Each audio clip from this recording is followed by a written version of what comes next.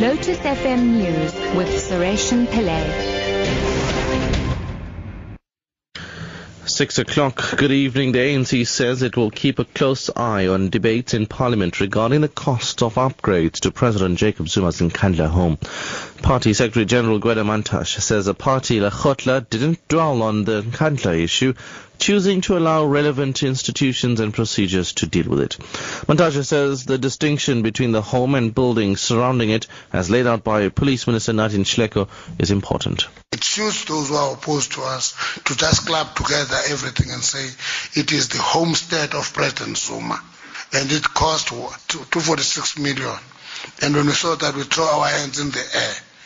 What Nathi Nhleko has done right, and it should be open for a debate to say 71 million has been spent on the homestead, 20 million has been spent on consultants, 135 million has been spent on everything that belongs to the departments, which is outside of the homestead.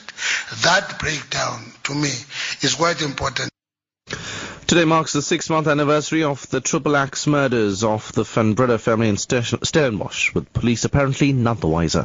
Defense attorney Ultek Roo says the longer it takes to get a statement from Marley Van Breda, the less credible her testimony will be should the perpetrator be charged with the murders.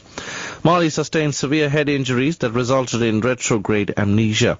Her brother Henry suffered light injuries. No arrests have been made. Roo says while police are not in a position to make any arrests as they wait for Marley to regain her memory and make a statement, the case will remain open. Police are keeping mum on the investigation.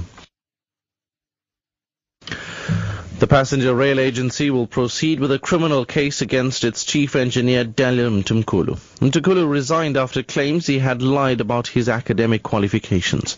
He designed locomotives imported from Spain which are reportedly too tall for South African conditions. PRASA spokesperson Sipho Setola says Mthimkhulu was facing a disciplinary inquiry relating to gross dishonesty before his resignation. PRASA can confirm that we have received a letter of resignation from Daniel Mthimkhulu. This is arising out of the charges that were put in front of him. He was due to appear in front of a disciplinary hearing to answer to the charges of gross dishonesty and fraudulent misrepresentation, where he had claimed to possess certain qualifications in the field of engineering.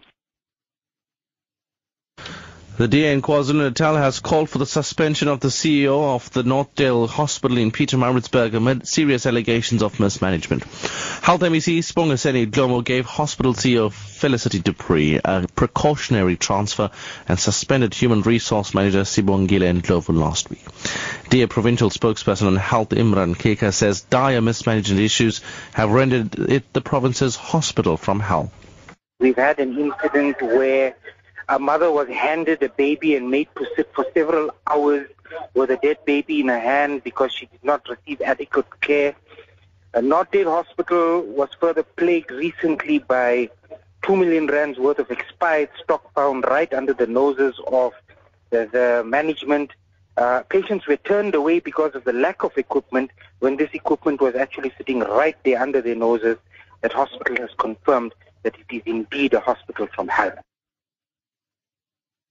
And finally, 5 people have been killed by heavily armed men who attacked a police station in the northwest Indian state of Punjab, close to the border with Pakistan. Army reinforcements have been brought in and Indian security forces have surrounded the police station in the city of Gurdaspur. The BBC's Sanjay Majumdar reports from New Delhi. Police say the gunmen said to be wearing army uniforms hijacked a car early in the morning in Gurdaspur. They then said to have attacked a bus station before entering the town's police station. Police say 5 bombs were also found on a nearby railway station. Gurdaspur is also located very close to Indian-administered Kashmir, and there's some suggestion that the attackers may have entered the state from there. Punjab was at the centre of a Sikh insurgency in the 1980s, although it's been relatively peaceful since.